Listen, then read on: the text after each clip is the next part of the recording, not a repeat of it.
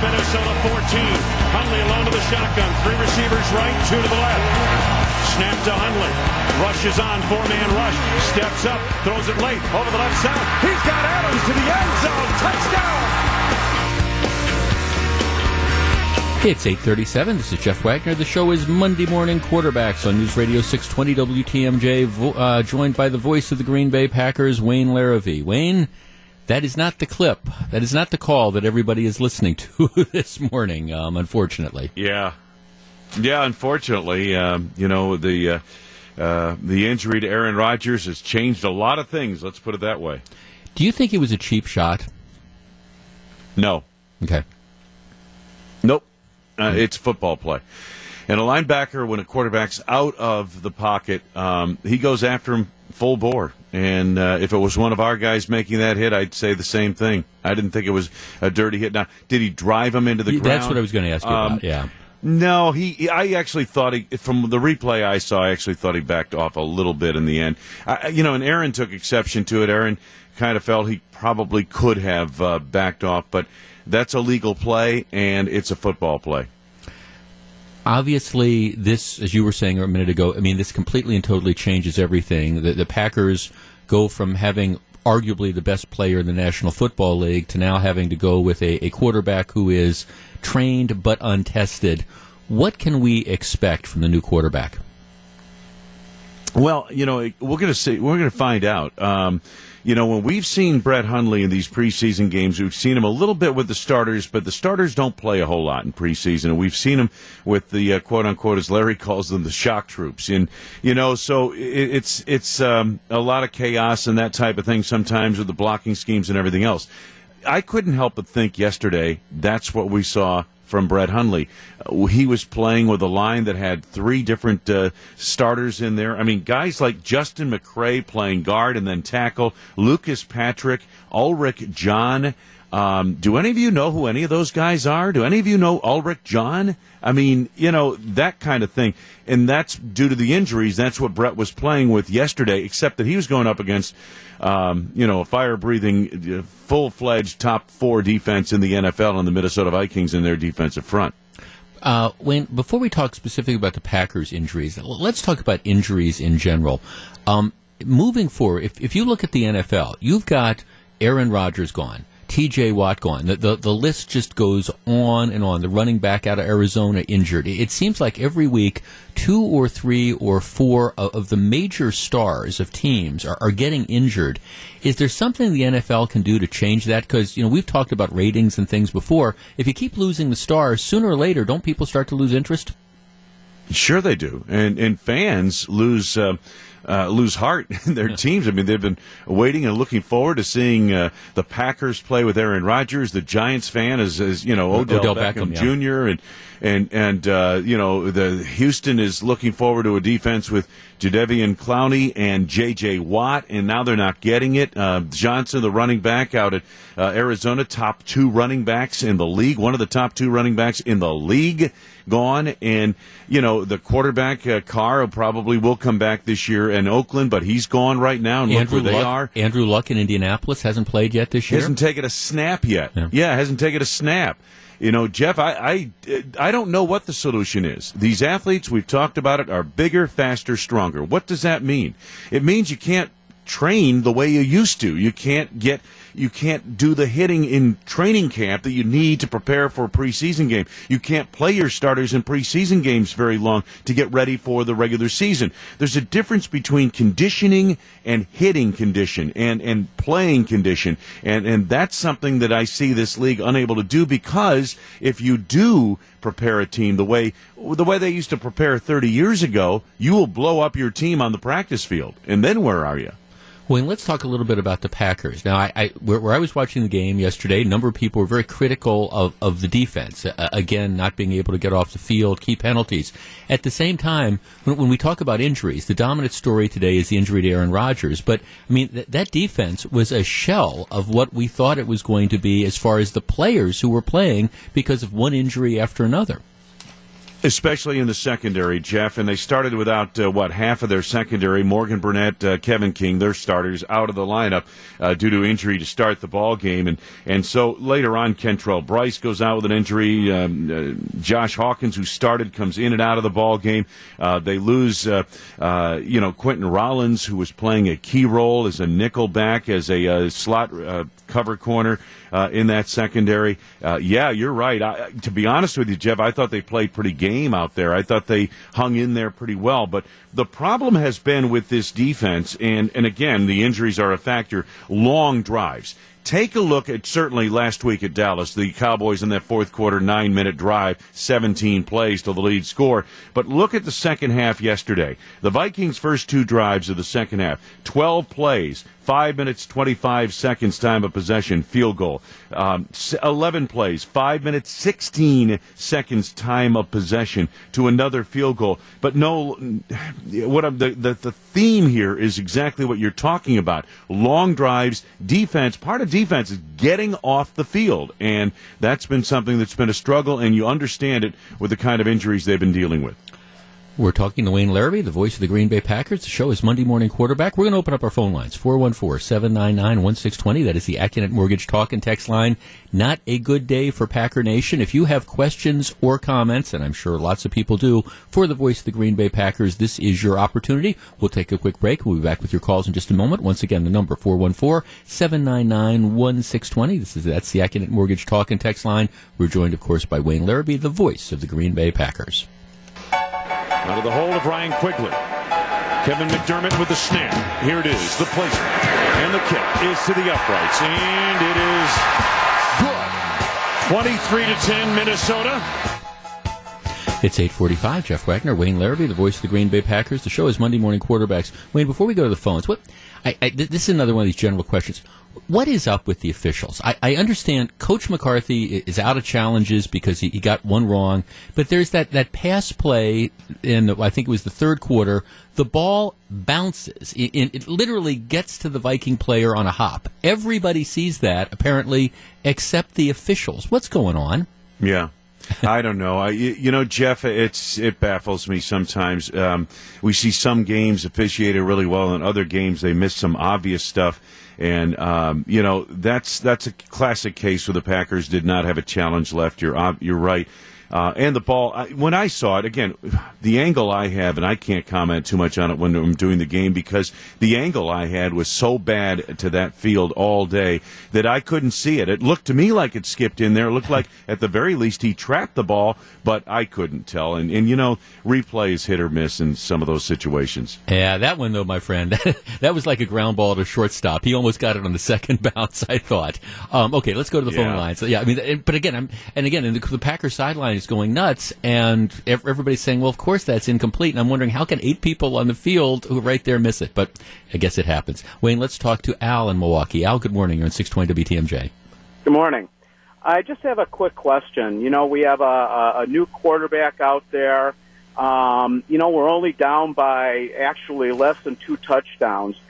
They went into the locker room at the end of the game with 2 timeouts. Why didn't he? Why didn't they go and settle him down, call an extra play?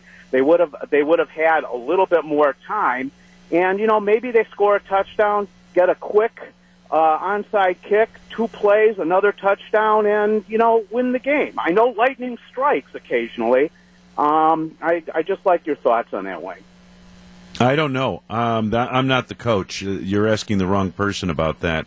I think the way the game was playing out with what they had out there, you'd have to ask Mike McCarthy that. I'm not qualified to tell you what I think doesn't matter. Let's talk to Tom in Lisbon. Tom, you're at 620 WTMJ with Wayne Larrabee. Good morning. Yes, good morning. What I think with this quarterback situation, I'd like to see Brett Hundley give it a shot.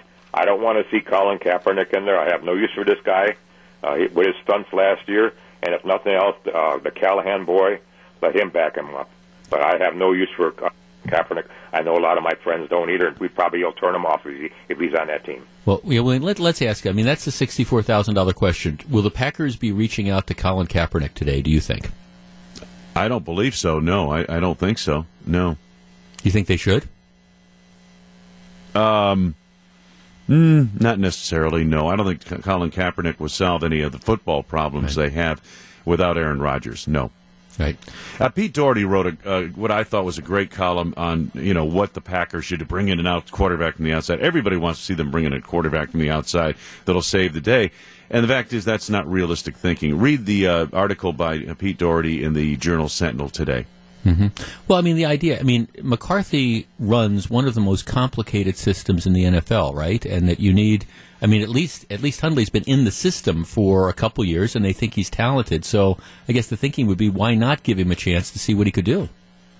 Absolutely, Jeff. That's a big factor. And, people, Gene asked me a good question. Hey, Zeke Bratkowski used to come in on the spot for Bart Starr and run the offense, and it was seamless. And that's true. But offense today and football today is a lot more complicated than it was back in the 60s. And it takes time in a system to get up to speed. Rarely does a player at any position, but especially quarterback, go from one team to another in the middle of a season and make an impact. Now, you're saying, well, what about Adrian Peterson? Running back's a little bit different. See the hole, run through the hole. That's about all there is to it, okay? But the other positions, and quarterback especially, you can't just bring somebody in off the street. Remember when Matt Flynn saved the day in 2013? Matt Flynn had a lot of time in that offense beforehand. Right, plus you need... In McCarthy's system, am I right that you need a certain type of quarterback with a certain type of arm strength and something? And when they've tried predominantly run-first quarterbacks, it hasn't necessarily worked out that very well. Yeah, well, it's hard. It's hard to get the Aaron Rodgers prototype, but right. Brett Hundley does a lot of what Rodgers does. He's mimicked him for 3 years now, and it's going to be really interesting to see where he goes from here. I'm not as much worried about Brett Hundley as I am about the people he's going to have around him. What is he going to have on the offensive line? Clearly, that wasn't even close to what they need to have on the field yesterday. We the other part of your call with Aaron Rodgers getting injured was the pass to the tight end Martellus Bennett, who once again dropped another ball. How big a problem is that becoming? Well, it's a factor. There's no question about that. He has kind of struggled to fit into this offense a little bit, and I think the quarterbacks are kind of, wondering where is he going to be? Is he running the right route? That kind of thing. He's a good blocking tight end, and he's dropped a few balls this year. There's no question about that. And they've been, some of the drops you look at and you say, oh, my gosh, that's an easy catch. The one that Aaron threw would have been a first down into Minnesota territory on the play where Aaron was injured, and that was just a flat-out drop. I know it happens to everybody, but if I'm not mistaken, this is close to 5 or 6 on the season thus far for Martellus, and that's very surprising for a player of that caliber. Obviously, with the departure and the injury to Rodgers, you would expect that they're going to come out with more dependence than they've had in the past in the running game. At least that's what you would think. Can that succeed behind the sort of makeshift offensive line? Can they rely more on the run? Is that a realistic thing? I think so, but again, that's a little bit that changes the offense in your philosophy. The Packers have always been under Mike McCarthy and Aaron Rodgers and even Brett Favre. They're a team that's going to win through the air. They're going to pass the football. But I think there will be more of an emphasis on the running game. You saw it in the Bears game when they had all those injuries on the offensive line. They played 4 guards and a center, and they came out running the football, and it got those guys into more of a rhythm. It's easier for an offensive lineman to run block than it is to pass block. At least that's what I've been told. And so, I think you could see that happen. But again, is the line going to be good enough to open the holes for the running backs to go through? Or will we next Monday be saying, boy, the Packers don't have any running backs? Well, maybe the running backs didn't have any holes to run through. We'll have to wait and see. Let's take a very quick break. When we come back, we'll take some more calls and look ahead. It's 8:53. I'm Jeff Wagner, joined by Wayne Larrabee, the voice of the Green Bay Packers, Monday morning quarterback. Wayne, this is not good. The Packers are reporting Aaron Rodgers suffered a broken collarbone and may, in capital letters, miss the rest of the season. Wow. It's the Monday morning quarterback, Jeff Wagner, Wayne Larrabee. Yeah, wow. Wayne, let's talk quickly to Clinton in Milwaukee. Clinton, good morning. Good morning. How's it going? Good. What do you think? What's your question?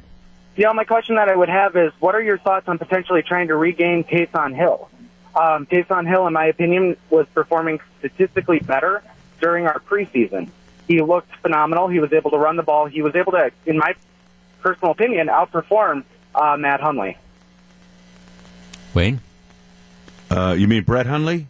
Yeah. Joe Callahan? Okay. Right. All right. Taysom Hill is the third-string quarterback right now for the New Orleans Saints. I don't think the Saints are going to help the Packers. Do you this week? Right. Yeah.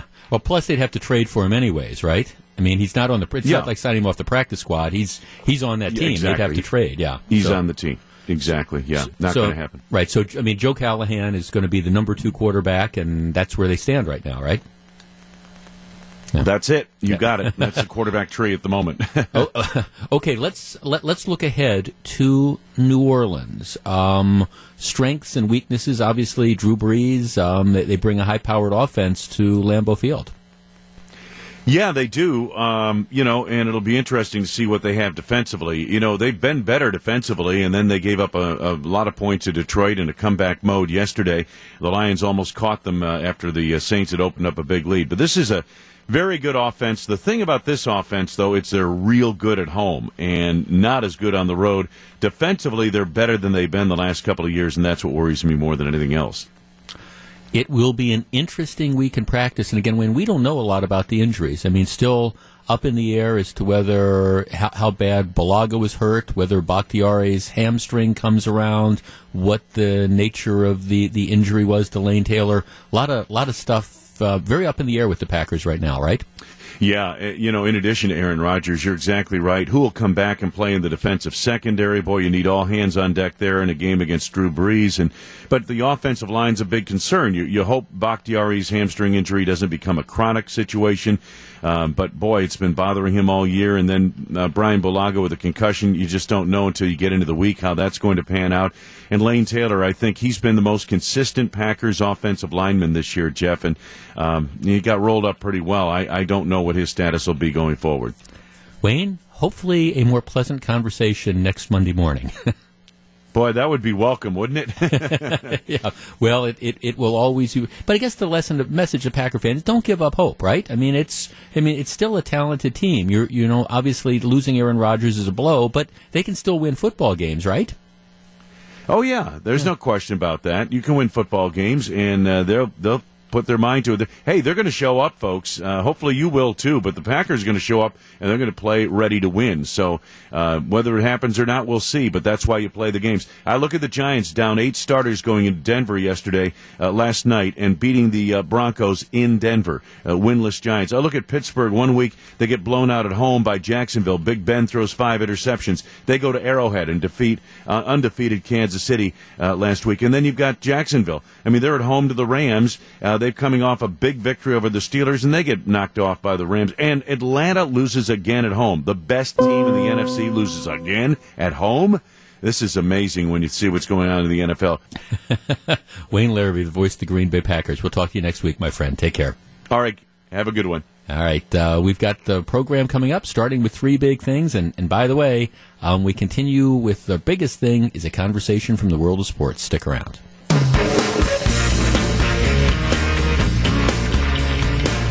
It's 9:09. This is Jeff Wagner. So glad to have you with us. We start off today's program like we start off every program, 3 big things. I'm looking at these pictures of NFL stadiums, just kind of all across the board yesterday, and thousands and thousands of fans are either not buying tickets, or if they're buying tickets, they're coming dressed as empty seats. In other words, they are staying home. I mean, there's some dramatic stuff out there. The New York Jets played New England at home. You look at the stands. Now, again, I don't know what the announced attendance is going to be, because maybe it's they count the people that buy tickets. But I mean, huge gaps in the stands.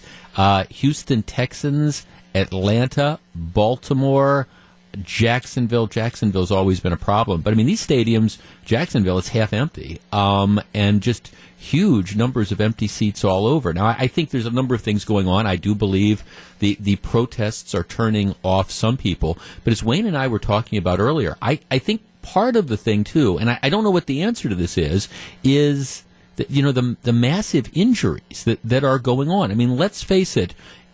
even if you're a fan of a team, you want to see the stars play.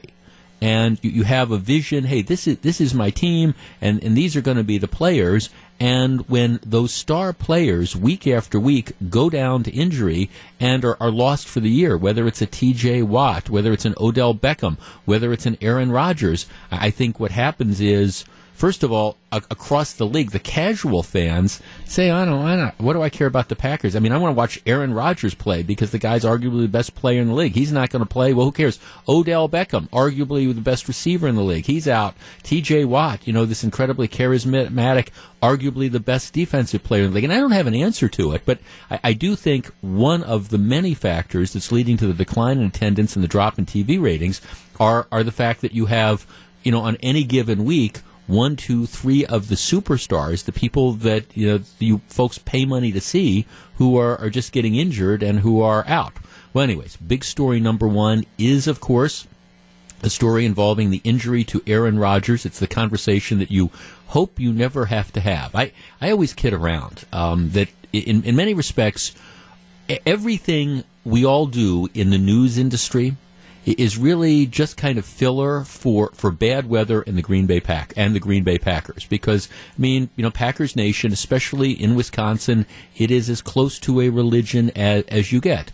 And in that second series, when Aaron Rodgers went out and was carted off, you just heard this collective gasp all across Packer Nation, all Packer fans across the world, and then the announcement comes, he's broken his collarbone, his right collarbone, which is, of course, the throwing shoulder, and, who knows how quickly he can come back, but 2 months at best, probably out until next season. All right, 414-799-1620. That is the Accunet Mortgage talk and text line. I have been listening to all the national commentators ad nauseum since this happened. The general consensus is just turn out the lights. The party's over when it comes to the Green Bay Packers. They have gone from a legitimate Super Bowl contender to a team that may or may not even limp into the playoffs. I don't buy that. 414-799-1620. That is the Accunet Mortgage talk and text line. Is it time to just stick a fork in the Packers' 2017 season? Or is there reason to believe that, maybe they can surprise us? Now, are they going to be the same team as they were without Aaron Rodgers as they were with him? Of course not. But does that mean it's time to just pack up the tent and figure, all right, they're 4-2 now, they'll be lucky to win 2 or 3 games. They do play the Cleveland Browns, but other than that, are they destined to lose every game? I am not that much of a pessimist. I will explain why, but how do you feel? 414-799-1620. Let's talk about the Aaron Rodgers injury, because I know that's what everybody is talking about this morning. It's 9:14. This is Jeff Wagner. If you're on the line, please hold on. It's 9:17. Jeff Wagner, 620 WTMJ. And yes, I misspoke. It's J.J. Watt who's out for the season, not his younger brother, T.J. Watt. Okay. Let's see. Ron sends me texts. Woe are the Packers' injury-riddled roster. They will finish 6-10 at best. At best. They are 4-2 now, so that means he thinks they're going to only win 2 of their remaining 10 games. All things must come to an end as far as the playoff run goes. Now we know what at least 20 NFL cities feel like not having much chance. Kyle texts, my major concern is that Aaron Rodgers and the high-powered offense tended to overcompensate for some of the weaknesses in the defense by simply scoring more than the opposing team did. If that high-powered offense can keep its momentum, we will be okay. The mission now is simply to get to the playoffs and hope that Aaron is better by then. 414-799-1620. Val in Milwaukee. Val, you're first. Good morning.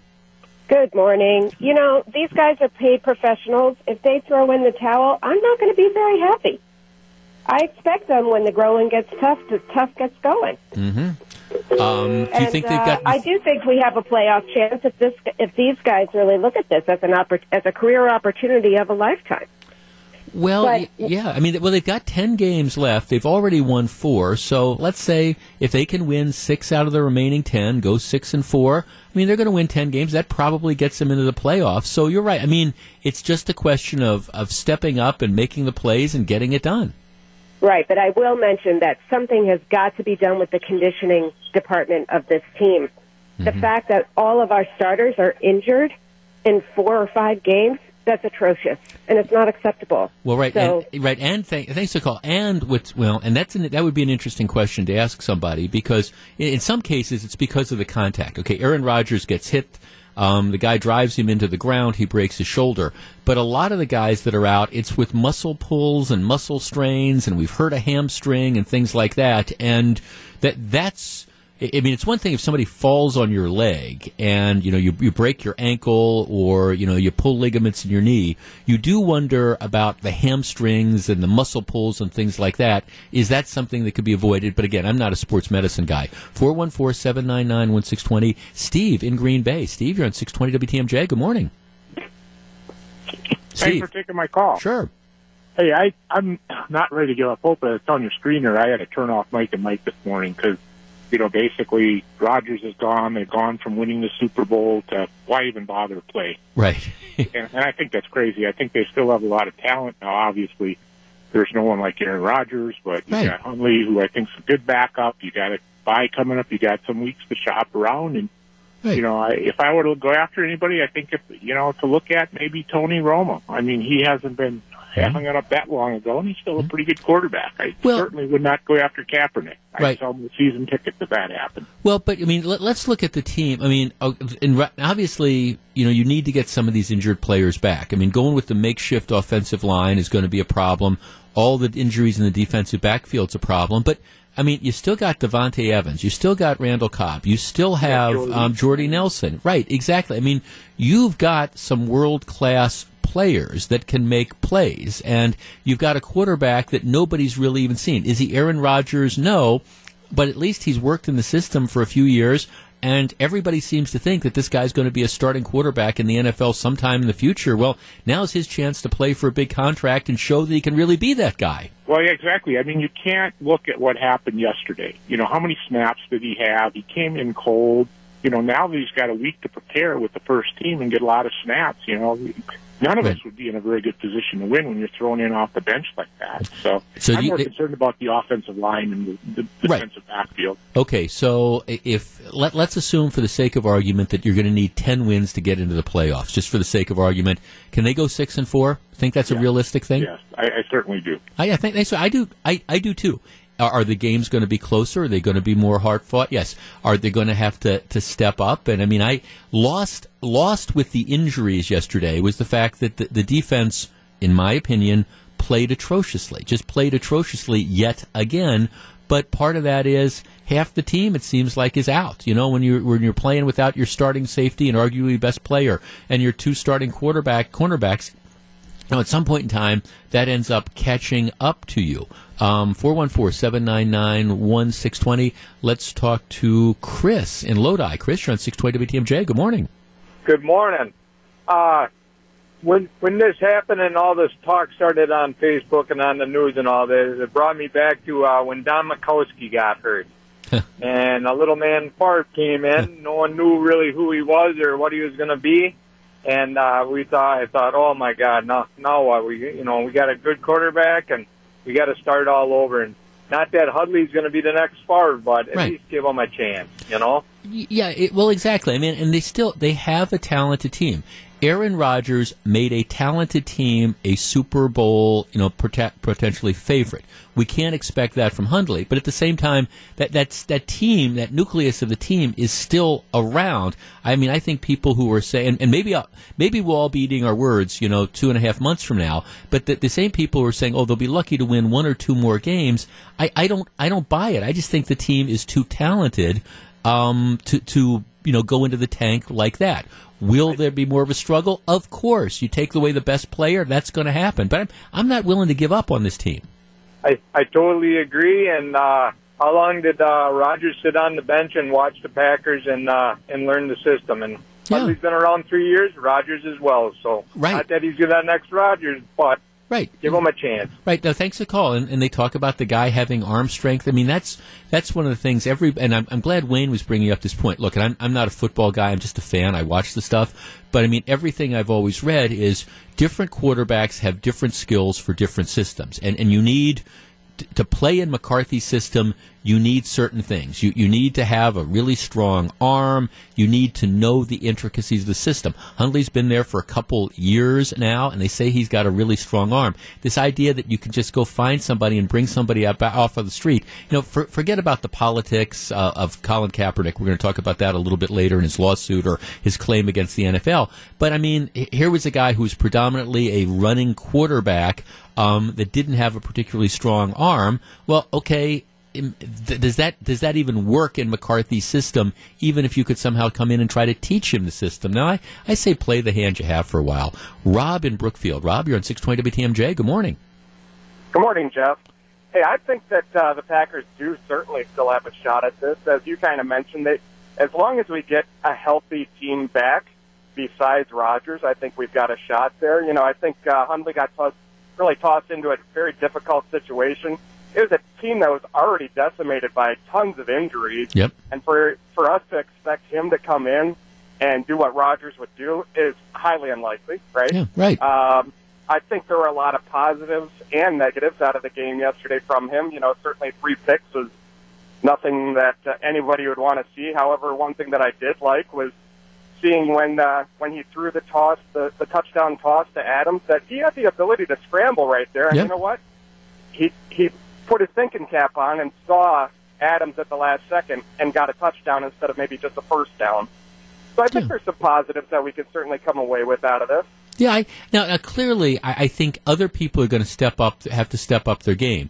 Aaron Rodgers was such a special player that I think he made everybody around him look better because of some of the things he could do and some of the throws he made. So, I mean, I think collectively everybody says, hey, everybody has to say, hey, we've got to play better. These drops are unacceptable. The new Butterfinger tight end, you can't keep dropping the ball. You've got to make those plays because Rodgers isn't going to be able to bail you out. But if everybody collectively comes together and says, okay, we have to raise our game a notch or two, are they going to be overwhelming favorites like they might have been with Aaron Rodgers? No, but I mean, I'm still going to be watching the games. I think they've got a chance.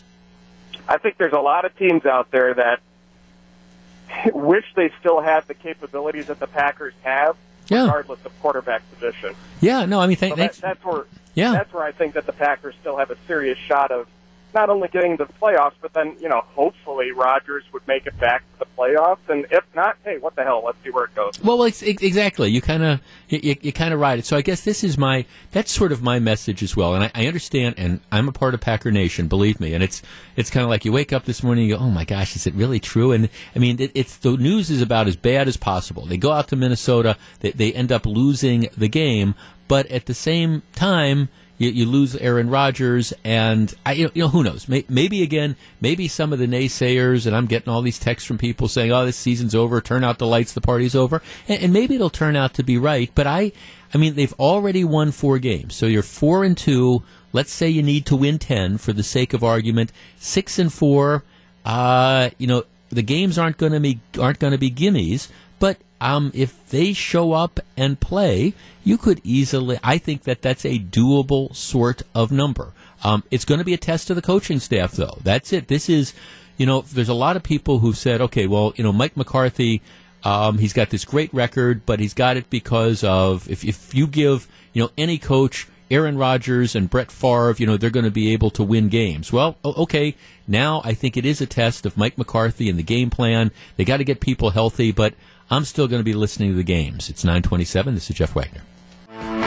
Jeff Wagner, 620 WTMJ. Okay, literally, this is not figuratively, this is literally. Only a few tickets remain for this year's WTMJ holiday radio show to benefit Kids to Kids Christmas. Coming up on November 27th at Turner Hall in Milwaukee, you can hear the story of how WTMJ, that's us, saves Christmas. And you can see all your favorite voices on stage as part of our live studio audience. And again, this isn't buy before midnight.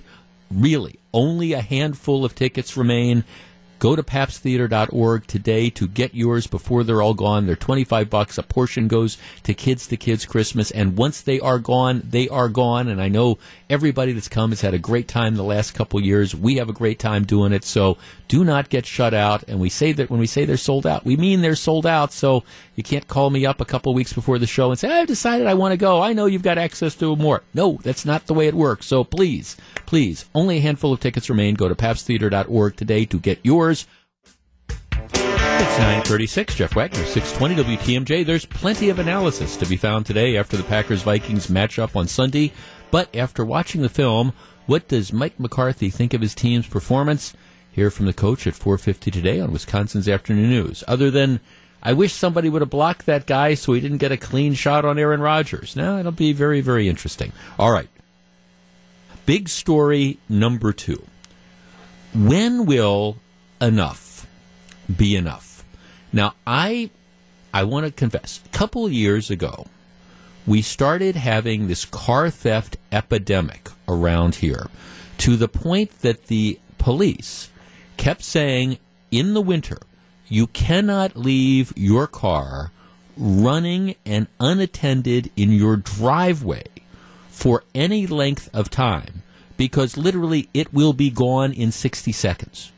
And I remember at the time saying, that's crazy. You mean to tell me that crime has gotten so out of control around here that when it's 5 degrees below zero, you can't warm up your car without it being stolen? But the truth is, you cannot do that, because there are roving bands of thieves that just drive through neighborhoods all around here looking for that unattended car that they can steal. Now, the car, we've seen with the rise of carjackings that it doesn't matter whether the car is attended or unattended. People are out there, they are stealing cars. Lots of juveniles that are stealing cars and getting away with it.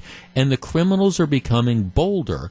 And what we're seeing is a problem that was originally confined to the city of Milwaukee is now spreading into surrounding counties. Here's the story, and this one caught my attention. This story, and you could do a story like this almost every day, but this was on Channel 6, Fox 6 News the other night. Okay, here's the deal.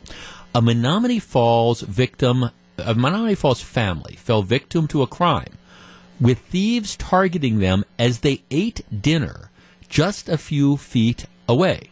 Apparently what happened is the family is at home last week. They are in their kitchen. They are sitting at their kitchen table. They are eating dinner.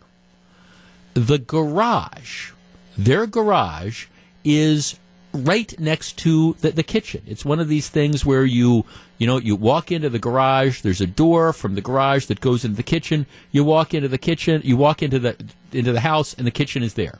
They are literally just a few feet away from the garage. So what happens is they come home, they're eating dinner, they're in the kitchen, and they have left the garage door open. Now, this isn't the garage door open overnight. It's one of those where, I don't know, you pull into the garage, and for whatever reason, maybe you're bringing bags of groceries in, I don't know, but for whatever reason, they didn't put down the garage door. So this is up their driveway. The car is in the garage. It's not overnight. So what happens is the husband, the man says, okay, we ate dinner. All right, the family car was in the garage. Lights were on. The door was open. Garage door is open. We're eating dinner. All right. I come outside about 8 o'clock to take the garbage out to the garbage can, and the car isn't there. I say to my wife, honey, where's the car? She says, it's in the garage. I say, no, I'm in the garage, and it's not. And then what he does is he notices that his car, it's a 2-car garage, his car been broken into and things have been stolen, and her car has been stolen out of the garage. This is in Menominee Falls, early evening, as the family sits next door to the garage and eats. It's attached garage, right? All right. The man says the family is bothered by the bold criminals. It's really been stressful on us as a family. You don't know where you're safe anymore. And they're angry, they're frustrated, and they're just getting the message out that crime is so out of control. Now, this is Menominee Falls.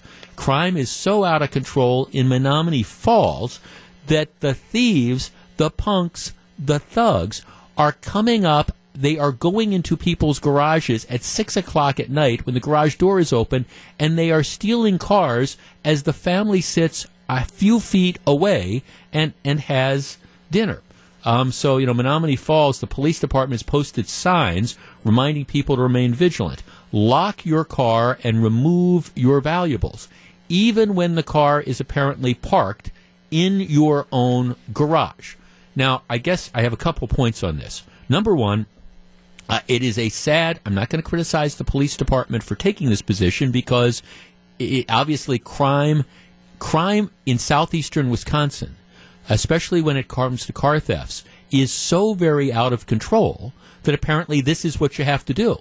Because if you leave your car in your driveway, if you leave your car in your garage, but there's access to it, like heaven forbid, you should forget to put the garage door down, that car is going to be gone in 60 seconds because there's people out there looking to steal it. So, I guess I have no problem with the message.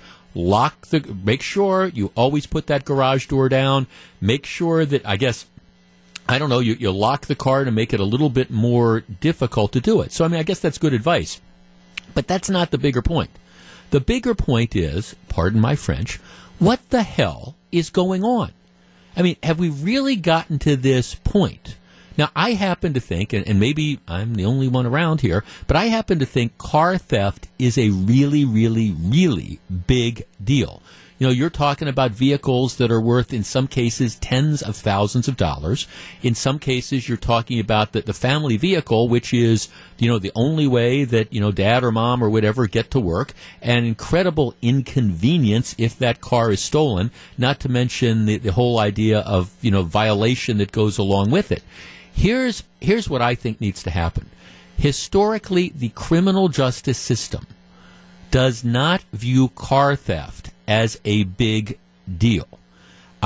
If car theft isn't now you stick a gun in somebody's face in a carjacking, and that will get the attention even of some Milwaukee County judges that pretty much turn a blind eye to many types of crimes. But if you do the thing with force, that will get their attention. But just rank and file car theft, stealing the car off the street, going into somebody's unattended garage and taking the car out of it. Historically, that has not been viewed as a big deal by the criminal justice system, to the point where, in Milwaukee County at least, if it's a juvenile, there's no way that they're going to even try to waive a juvenile into adult court, even if that punk has stolen 10 or 15 or 20 cars. 414-799-1620. That is the Acunet Mortgage talk and text line. Here's where I think it needs to start. I think it is time to say enough is enough. And I think it is time for the you got to get the legislature involved, because trust me, the judges, particularly in Milwaukee County, aren't going to do this. They're not going to do this on their own. But I think it is time to say car theft is a big deal. Stealing somebody's $30,000 car that they just bought, or I don't care, their $8,000 car that they need to get back and forth to work. I don't care what the value is. It is time, I think, to say, you steal a car, you go to prison. If you're an adult, mandatory minimum penalties, I think, of at least 3 years for stealing a car. Crime of violence, I'd put it, then you're talking 5 or 10 years. But you steal a car, you are going to prison. If you are a juvenile and you steal a car, I think mandatory, you get sent to detention, and at least let's get you off the street. And if you've done it more than once, then we start talking about mandatory waiving you into adult court. What we're doing now doesn't work. And I think the only way to get the message out is to start increasing the penalties with guaranteed penalties. And you know what? If that means we got to build more prisons, so be it. At this point in time, it's time to start protecting the general public. 414-799-1620. That is the Acunet Mortgage talk and text line. I'm just frustrated. Car theft does not seem to be treated as a big deal by the court system for either adults or particularly juveniles. If you've had your car stolen, My guess is you would beg to differ. And I talk to people in the automobile industry. They're talking about how frustrating this is, particularly with the juveniles who are out there stealing cars. They get caught, and they're back out on the streets in 3 or 4 hours, and 3 days later they're stealing more cars. The police just throw up their hands. Maybe it's time for us, that is us, the community, to start putting pressure on our legislators to say enough is enough. Car theft is a big deal. We discuss next. If you're on the line, please hold on. This is big story number 2. They were eating dinner with the garage door open, and punks stole the car out of the garage. It's 9:46. This is Jeff Wagner. If you're on the line, please hold on. It's 9:48, Jeff Wagner, 620 WTMJ. I literally wonder when enough is going to be enough. And I saw this story on Fox 6 the other night. Family in Menominee Falls. They've, heaven forbid, I think it's the lady of the house, she leaves the garage door open. Comes home, parks the car, probably, I don't know, grocery bags, suitcase, briefcase, whatever, leaves the garage door open. They're sitting it's an attached garage. They're sitting with just a few feet away. They're in the kitchen, and sometime between like 6 and 7:30 or 8 o'clock at night, thugs go up, they steal the car out of the garage as the family's a few feet away. At what point in time are we going to say enough is enough? And I think it's way past time. The judges won't put these people in prison. In Milwaukee County, they'll let you steal 5, 10, 15 cars if you're a juvenile, and they won't even think about treating you as an adult. It's time to say enough is enough. Paul in Milwaukee. Paul, you're on 620 WTMJ. Good morning. Good morning, Jeff. This is Paul. I was just telling the person that answered the phone about 3 weeks ago on September 25th. My wife was leaving, and this is about 6 or 6:15 in the evening, so it's broad daylight. She was leaving the Walgreens store on 91st and Appleton. Okay. And she's walking toward her car, and I just hit the button on the key to unlock the front door, and some young gal, which she obviously did not see, came up behind her, knocked her to the ground, dragged her all around on the ground. Her shoulder and arm was broken in 3 places, and so on. Now the hearing for this young gal is tomorrow, and then a trial for later in the month, depending upon how the hearing goes. But you know, I don't know where enough is enough. And this gal has a record. She turned out to be a 14-year-old juvenile delinquent, obviously. Right. And you know, okay, so this woman that attacked your wife was 14 years old with a prior record. Yes. Okay. Yes. I don't know what her prior record right. is. No, because we protect juveniles, because we don't want the general public to know how dangerous these people are, so we protect the juveniles, and then we turn them loose to go out and assault people like your wife. Unbelievable. Yeah. Unbelievable. I mean, you know, I don't know what's going to happen to this young woman, and, you know, hopefully she'll have to serve some time, you know, or whatever, at least till she's like 18 years old, and then hopefully get some help to straighten out her damn life. Well, right. But the problem is, Paul, I mean, what's most likely to happen, and what's apparently happened with this girl in the past, is she's just been turned loose, and so you commit crimes, you're turned loose. No, thanks for calling it, and then you're out there, you're attacking people again. I mean, there was this classic example of about a month or two ago. We're talking about this case. They catch this juvenile. His fingerprints are on like 20 stolen cars. I'm not exaggerating. And even then, they're still not trying to wave him into adult court because they say, well, it's just not going to work. I understand the frustration that the police have, but I mean, all right, I just think stolen cars are a big deal. I mean, it is grand theft auto, and this isn't people that are also going out and just using them for this momentary joyride. This is a big deal, and the legislature needs to get involved. You've got a Republican governor who is tough on crime. You've got a Republican-controlled legislature, and it's time to say, I think enough is enough. Mandatory minimum penalties for carjacking and mandatory minimum penalties for car theft. And changing the juvenile justice laws so that, yes, this is one of the offenses that you waive kids into adult court if they steal cars. Why are we protecting juvenile delinquents, for goodness sakes? Let's talk to Craig in Lowell. Craig, you're on 620 WTMJ. Good morning. Hey, Jeff, a couple quick things. Less than 100 years ago, horses, the main mode of transportation, how did they deal with the people that stole horses? They hung horse thieves. Amen, brother. And second thing, you know what? If the courts don't want to put these juveniles away, then make their parents and or guardians responsible, put one of those tracking bracelets on them, and, give them a fair space to travel in. If they're outside that and they commit a crime, put the guardian away. People depend on their transportation. Sure. We've got to get a grip on it. Yeah, right. No, right. That's it. It is a big deal. You talk to anyone who has had their car stolen, and first of all, it's just that sense of violation. All right, that somebody has taken that, but then it is the incredible inconvenience, and I think what happens sometimes is you've got soft on crime judges who say, well, all right, it's really not that big a deal because yes, people have insurance, and sooner or later the insurance company is going to pay off, and it's not like they got hurt or anything. Well, all right, yes, people have insurance, and yes. In many cases, you're going to be able to get the at least the value of the car or whatever, but that doesn't stop the sense of violation. And just because there's an insurance company out there that might make you whole doesn't mean that we shouldn't be cracking down on the punks and the thugs that are out there doing it.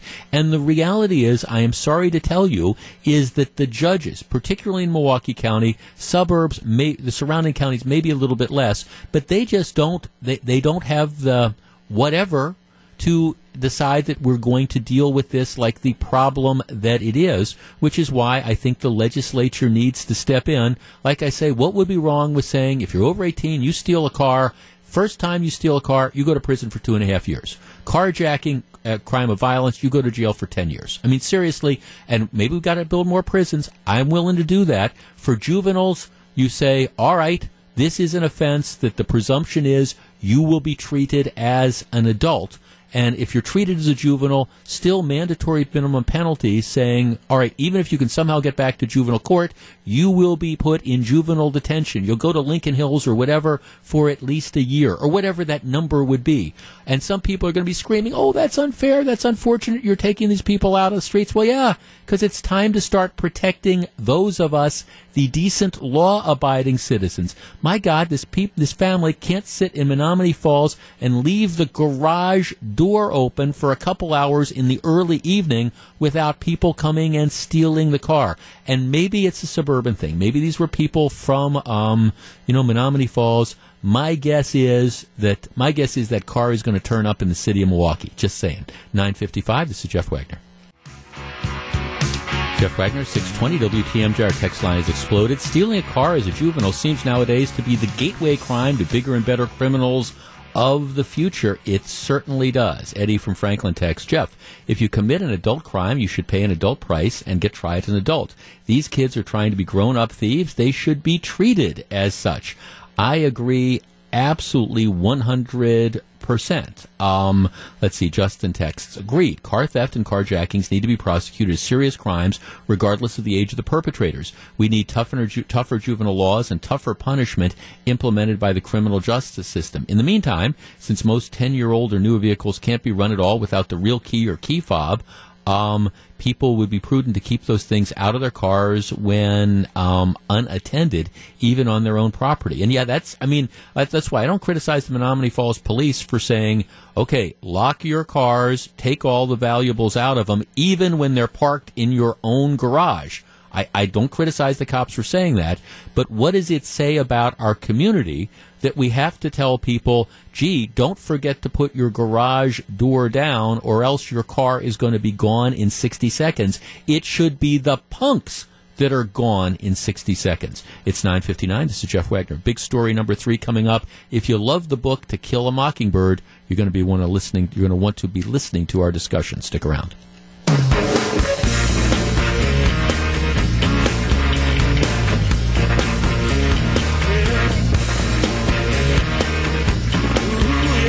It's 10:08. This is Jeff Wagner, 620 WTMJ. Big story number 3. The war on literature continues. If you were to ask people who actually read and have read books, what would you define as the great American novel? You would get a number of responses. Some people might say, it's a Hemingway book. Some people might say John Steinbeck. Some people might say F. Scott Fitzgerald. A lot of people would say that the great American novel was a book published in 1960 by a woman named Harper Lee called To Kill a Mockingbird. Now, if you have not read the book To Kill a Mockingbird, my guess is you have seen the movie starring Gregory Peck. To Kill a Mockingbird is set in, this is before the Civil Rights Movement, and it is set in, it's somewhat autobiographical, but it's set in a small southern town before the Civil Rights Movement. And it centers on the principal character, Atticus Finch, is a lawyer in this small southern town, and he ends up becoming extremely unpopular by taking the case of a black man who is not guilty but is accused of a crime. And it is an incredibly powerful movie that talks about, I mean, if you really want to understand real racism in the antebellum South, this is the story. And I think probably everybody's familiar with To Kill a Mockingbird, but the whole movie talks about just how this man is railroaded, and how Atticus Finch, played by Gregory Peck in the movie, tries to stand up and believes that he is doing the right thing, even though it is unpopular, by trying to defend this man who is unjustly accused of crime. Anybody who wants to be a lawyer, I tell you, I mean, To Kill a Mockingbird is required reading because you understand the power of the court system and all. It is a great, great book made into a great movie. So like I say, it was published in 1960, but it is set in an earlier time. And Harper Lee, the author, she was trying to realistically depict, what went on and the attitude and the racial tensions between the races. So in the book, let's just be honest, the N-word appears, right? But she's trying to do this. It's not a gratuitous thing. She is writing about what life was like in this small southern town, and she's writing about the way white people looked at black people, etc. And the N-word appears. Again, it's not used in a gratuitous fashion, but it is used to try to depict, what it was like in this town. It is not censored. Now, the N-word is not something we say on the radio. It is not something that most newspapers will allow to be, printed. But this was a book that was written in 1960 about an earlier time, and Harper Lee intentionally put those words in there because she was, again, trying to capture the spirit, that slice of life. It is not unlike, I don't know, if you read Mark Twain, if you read Huckleberry Finn, or you read Tom Sawyer, you will see that word appears as well, because that was a word that was in fact used back at that point in time, 1900 or whenever those particular books were written, turn of the 19th to 20th century. That was a word that was in fact used. Now, modern sensibilities have in fact changed, and we realize how vile and offensive that word is. But again, it was a word that appeared and that was used in this kind of slice of life. So with that background, here's the story. A Mississippi school board out of Biloxi, Mississippi, has decided to remove To Kill a Mockingbird from the 8th grade curriculum. To Kill a Mockingbird has been required reading in many, many high schools, and even before that, probably, since it first came out. Again, it is a great book. It has a message. But in Mississippi, they have decided in Biloxi, Mississippi school system to essentially ban the book from the reading list. The school board vice president says, well, there's language in the book that makes people uncomfortable. To which, Yeah, I mean, yes, it is set in 1930s Alabama. There is language that makes people uncomfortable in it, but it is also language that was used routinely by the people in that time. The N-word appears nearly 50 times throughout Mockingbird, almost always in dialogue. The novel won a Pulitzer Prize for fiction and made the values of the civil rights movement, particularly a feeling for the unfairness of segregation, real for millions. But now, at least in Biloxi, Mississippi, and they're not the first school board that's wrestled with this, they have decided that the fact that that word appears in the appropriate context that it was used in 1930s Alabama means that the kids cannot be exposed to it, and To Kill a Mockingbird is off the reading list. Our number, 414-799-1620. That is the Acunet Mortgage talk and text line. I think this is nothing short of appalling. I'd look at some of the books that appear as acceptable on reading lists in schools nowadays, and I shake my head. And then you have a classic, and To Kill a Mockingbird is a classic in every sense of the word, and it is deemed unacceptable for children, because for 8th graders or high school kids, because it uses an admittedly offensive word, but a word that was used in that time. I mean, isn't this the classic example of teachable moments, and to show perhaps how far we have come in society in the last 60 years? All right, 414-799-1620. Let's tee this up. Mississippi School Board bans To Kill a Mockingbird, or at least removes it from reading lists in the classroom, saying we think it is inappropriate because the kids are not going to be able to handle that word. Is this the right decision? My answer is absolutely, totally, 100% no. 414-799-1620. That's the Acunet Mortgage talk and text line. If you're on the line, please hold on. It's 10:15. This is Jeff Wagner. It's 10:18. Jeff Wagner, 620 WTMJ. I admit this makes my head explode. To Kill a Mockingbird, Pulitzer Prize winner. Arguably the greatest American novel ever. Don't want to have that discussion, but a lot of people would argue that it is. It has now been banned from the required reading list, the classroom reading list for 8th graders in Biloxi, Mississippi, because it contains the N-word. Of course, To Kill a Mockingbird is, one of the leading books that I think gets a lot of credit for really personalizing and humanizing the civil rights movement. It's set small town in 1930s Alabama, and it centers around the principal character, the father figure, who's a lawyer, Atticus Finch, who takes on the unpopular cause of a black man who's wrongfully accused of a crime. And in dialogue, they use the N-word. He's called a blank lover and things like that. The school district has now decided the fact that the N-word appears there, it's just not suitable for the kids to read. At what point in time do we sanitize history? 414-799-1620. Chris in Cedarburg. Chris, you're on 620 WTMJ. Good morning. Good morning. I think this is a real travesty, because anybody who's read the book, it's a slice of life of that time.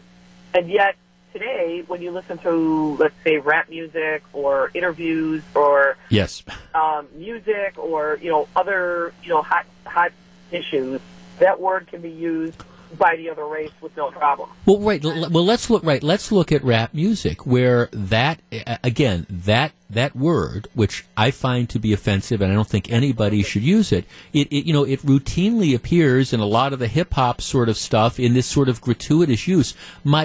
I would think that this would be an incredible teaching moment, especially also demonstrating that the hurtful power of that word. This is a teachable moment. That's why this is great literature. And if it makes people uncomfortable, well, then I think it causes kids to examine why it is that they're uncomfortable. Exactly. And when you watch the movie, it's not a high class. The girl involved was not a high class person. It was basically both equals as far as their, what I think one was a sharecropper or a farmer, and right. Everything that happened. It wasn't that it was someone famous or with a prominent person in the town. It was right. they were both kind of right. Well, but again, it's. I mean, this is. I think you have to look at this type of stuff in context. As a matter of fact, I have a text from Chuck who says, my kids are exposed to rap music where a version of the N-word is used to excess. Makes no sense to take it out of school libraries in the context of historical stories. That's if this was a gratuitous thing, I'd have a different feeling about it. But this is classic literature, and again, good literature makes people uncomfortable. Make the kids examine why they're uncomfortable. Right, and maybe every day or after every chapter, to talk about it and actually feel how they're feeling, go over things to see how history started. Because if we erase this, right, and all we know is this word from rap music, and today they're missing a whole block of education and fact. Right, exactly. No, thanks for the call. Great call. I mean, yeah, that's it. I mean, and again, it just I look at a lot of the stuff that's on the required readings, and we've talked about this. Some of these just kind of bizarre books, which are clearly, at least in my opinion, are age inappropriate. I'm not a book banner, but the question is something age inappropriate? To Kill a Mockingbird is a classic book that I think should be required, that has been in most schools, required reading. Number one, it is incredibly well written. Number two, it deals with some very, very difficult subject matter in, I think, a compelling and thoughtful way. And again, it opens up this dialogue. But the fact that, and what happened here, I think, is some parent complained, gee, we're uncomfortable with that word. Well, I understand you should be uncomfortable with that word, but maybe as part of classic literature, you use this to examine why that word, whether it's coming out of the mouth of a racist 15-year-old or of a rap star, maybe that's why that word just shouldn't be part of anybody's vocabulary. 414-799-1620. Let's talk to Al on the north side. Al, good morning. You're at 620 WTMJ. Good morning. I guess I'm just so caught back that we have a problem with sharing truth, yet we call it history. Yet we want to share with children what things went on, what terms were used, what segregate, whatever. When you talk about civil rights, you are sharing with someone what was said. It would be like taking I have a dream speech and now taking words out of it because someone has a problem in hearing that word. In order for people to know where we were, where we came from, what was said, what the mindset, what rationale, what, all of these things, you actually take away truth. It would be different if they were making up something, ad-libbing something, and wanting to give their own explanation of what happened.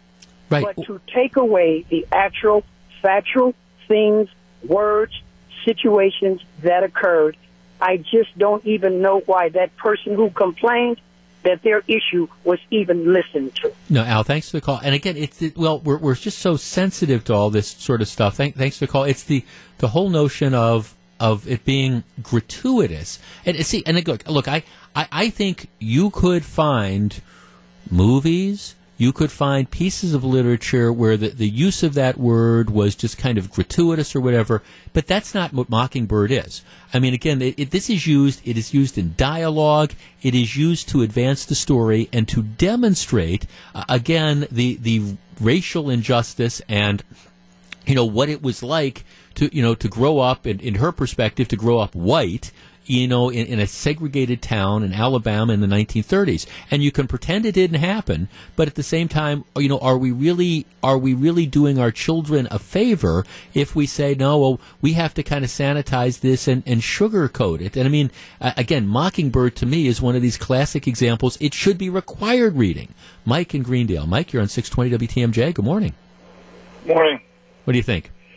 Well, the comment I made to your producer was, it's kind of like the Archdiocese banning the Bible because in part of it, Jesus is mistreated. Yeah.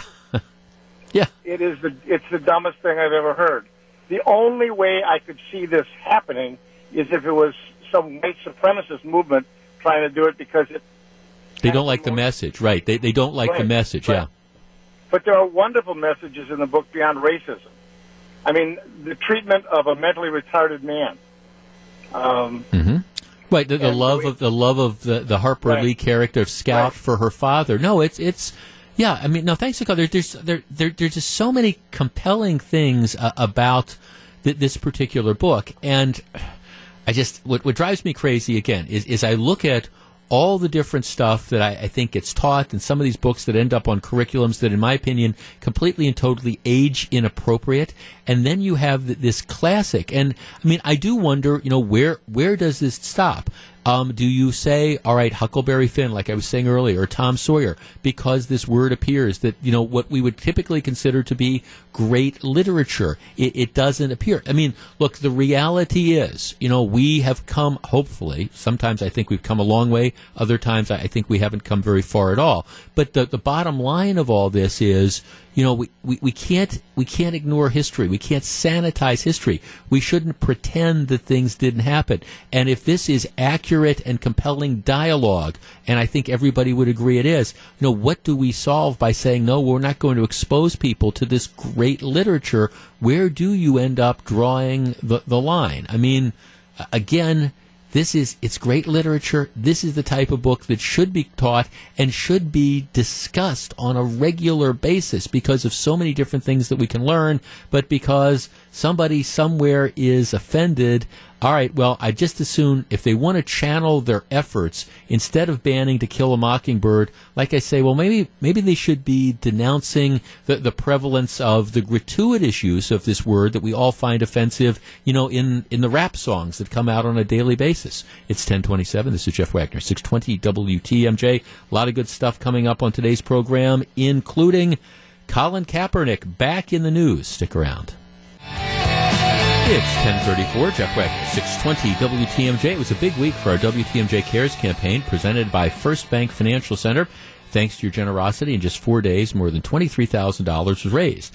Now, in this final week, we're continuing the push so that kids can take advantage of this opportunity year-round.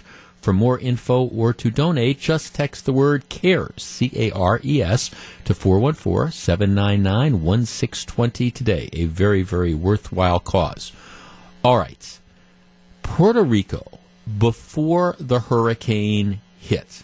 And interesting, I've never been to Puerto Rico. I've been to a lot of the islands around there and all, but I've never been to Puerto Rico. Puerto Rico has been a fiscal disaster for a long time. We're talking about several decades. Right now, and this is pre-hurricane, Puerto Rico has amassed about $74 billion in public debt. This year, the government filed for bankruptcy-like protection in federal court to stave off creditors, including mutual funds and hedge funds that have done bonding. And now Puerto Rico says, we can't pay. The island got itself into problems after bad fiscal management. It issued bonds to finance day-to-day operations after the tax receipts could not cover the costs. So they're paying out more than they're taking in, so they bond. They borrow money. Now they can't pay back the money that they owe, so they're looking for bankruptcy. The situation got worse about a decade ago after Congress phased out these various tax loopholes and tax exemptions that made Puerto Rico a favorable location for drug companies and other businesses to set up shop. As soon as Congress took away these tax incentives, a lot of businesses left, which resulted, again, in lower tax revenue. So it created this vicious cycle. They're borrowing to pay day-to-day expenses. They're expecting to pay the interest back on the debts with tax revenue. Less tax revenue comes in, so they got to borrow more. They end up not being able to make the payments on the debts. So it's been the problems going on in Puerto Rico have been going on for a long time. The economy has been in a recession for about a decade. The poverty rate is about 45%. So again, it's been an economic mess. And then, of course, you overlay, what happened a couple weeks ago, the hurricane that comes in and just creates massive, massive destruction to the point that there's still, let's see, what are the numbers? 3 weeks after Hurricane Maria, 83% of the island was still without power, 36% had no running water, 45% was without telecommunication services. So you have this country that's very, very economic and huge economic problems, and then you have this monster hurricane that comes out and wipes out much of the infrastructure. Now, Congress had originally decided, they had originally put in $19 as in billion dollars to help. Again, it's humanitarian relief. Let's get food there. Let's get water there. Let's get technicians there. Let's get the power turned back on. And I think everybody is familiar with the ongoing debate between President Trump and this woman named Carmen Cruz, who is the mayor of San Juan, who, and I get where she's coming from. You know, her concern is her constituents. And she's looking at this complete and total devastation and the lack of running water and no power. And, and she's been attacking, well, she says she's not attacking, but she's been highly critical of President Trump. President Trump has, of course, responded by saying, we're doing all we can. And, she's doing this to play politics. Well, okay, late last week, President Trump takes to Twitter to say that, all right, we can't stay in Puerto Rico forever. It's just not feasible to stay there forever. But at the same time, Congress, by an overwhelming vote, approved $36.5 billion to, again, replenish funds for disaster relief for Puerto Rico. Well, despite that happening, the mayor of San Juan, she continues to be unhappy. Here's what she said she issues this statement. I ask every American that has love and not hate in their hearts to stand with Puerto Rico and let this president know we will not be left to die. I ask the United Nations, UNICEF, and the world to stand with the people of Puerto Rico and stop the genocide that will result from the lack of appropriate action by a president that just does not get it because he has been incapable of looking in our eyes and seeing the pride that burns fiercely in our hearts and in our souls. She goes on to say, tweet away your hate to mask your administration's mishandling of this humanitarian crisis. While you are amusing yourself throwing paper towels at us, your compatriots in the world are sending love and help our way. Condemn us to a slow death of non-drinkable water, lack of food, lack of medicine, while you keep others who are eager to help from reaching us. Now, of course, this is the federal government that, like I say, originally committed in the neighborhood of $19 billion to disaster relief for Puerto Rico. Recognizing that that's not going to be enough, the government is committing another $36.5 billion. But the president is saying, hey, Puerto Rico has been a mess for decades. We're not going to be able to stay there forever. And the mayor says, this is genocide. 414-799-1620. That is the Acunet Mortgage talk and text line. Look, I understand that people say things for political purposes or whatever. And I understand that people are critical of Donald Trump for different things. But you know what? If you are looking at somewhere in the neighborhood of $50 as in billion dollars in disaster relief coming from the U.S. government and going to Puerto Rico, it takes a lot of nerve, I think, to suggest, oh, this is genocide. This country, we're doing nothing. People in Puerto Rico are being allowed to starve and to die and to drink poor water. Look, I understand it is a humanitarian crisis. I get all that. But we're talking about $50 billion to an island that was already struggling and was absolutely decimated. To accuse the president of genocide, which is effectively what she does, he doesn't care about us, there's nothing but hate, I think is insulting. I think it is over the top. I think it is extremely unfair. You can quibble with whether or not, in the wake of the two hurricanes that hit Florida and Texas, whether or not FEMA was stretched so thin that, the response took longer than we would have liked. You can argue about whether the nature of the devastation was so great. And people have said, well, maybe once they knew the hurricane was on its way, what they should have done is they should have had supply ships in the water already. But, of course, the ports were destroyed. But, you can argue with whether or not the relief effort was quick enough. I think that's fair. But to suggest that people, starting with the president, don't care, and this is genocide, when we're shipping over $50 billion to this island. Again, I think it's unfair. I'm not going to say it's ungrateful, because I know, this is what you do, and they are a commonwealth, and, you have to help them. But genocide? Really? Are her remarks over the top, or is this a fair criticism of this president? I think over the top. 414-799-1620. We discuss next. If you're on the line, please hold on. It's 10:43. It's 10:45. Jeff Wagner, 620 WTMJ. Again, I appreciate that politics isn't beanbag, and I understand, and I am very sympathetic. I can't imagine what it would be like to be living in Puerto Rico right now, where you still have an enormous amount of the island that doesn't have electricity, that doesn't have access to clean drinking water. But at the same time, you had the island whose infrastructure was a mess before this massive hurricane hits. Right now, the federal government committed $19.5 B as in billion dollars to relief for Puerto Rico. Last week, Congress, the House of Representatives, passed an additional relief bill that would commit about $36 B as in billion dollars. It's going to be debated by the Senate this week. But, you're talking about $50+ billion.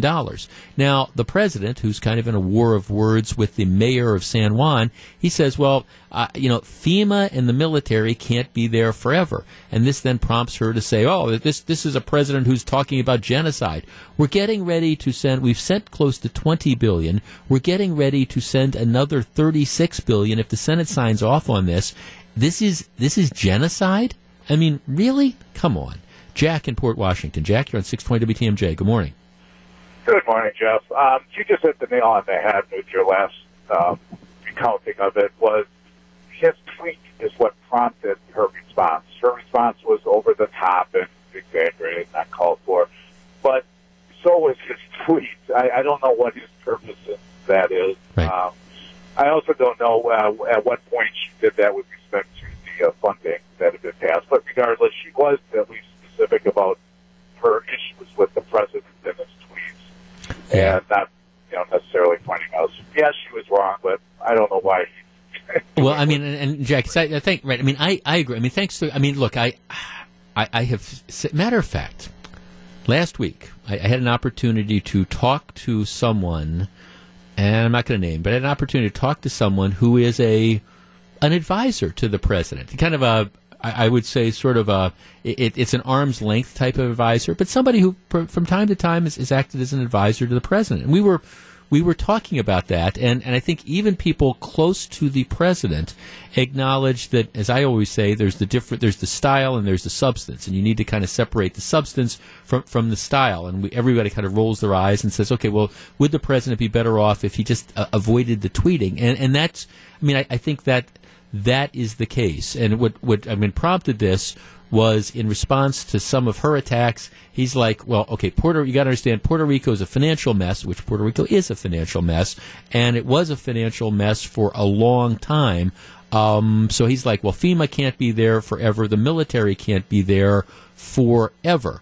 Now, FEMA, again, it's not uncommon to have a presence at least a year or more, after, one of these type of disasters. So he wasn't talking about Puerto Rico, being abandoned by the government, as evidenced by the fact that, we're talking about throwing, again, 19.5 plus another 36 B as in billion dollars in. I think... I hate to use the word ungrateful, because I appreciate it is a humanitarian crisis. I appreciate that. But at the same time, there are limits as to what people can do. And I understand how frustrating it is for the people of Puerto Rico. But at the same time, when you have a hurricane that knocks out all the power plants and knocks down all the power transmission lines, and it's an island, and so what happens is it knocks out all the electricity and takes down all the towers at the airports, so you can't get flights in, and it destroys the ports, so you can't get the ships in with the relief things until you rebuild the ports.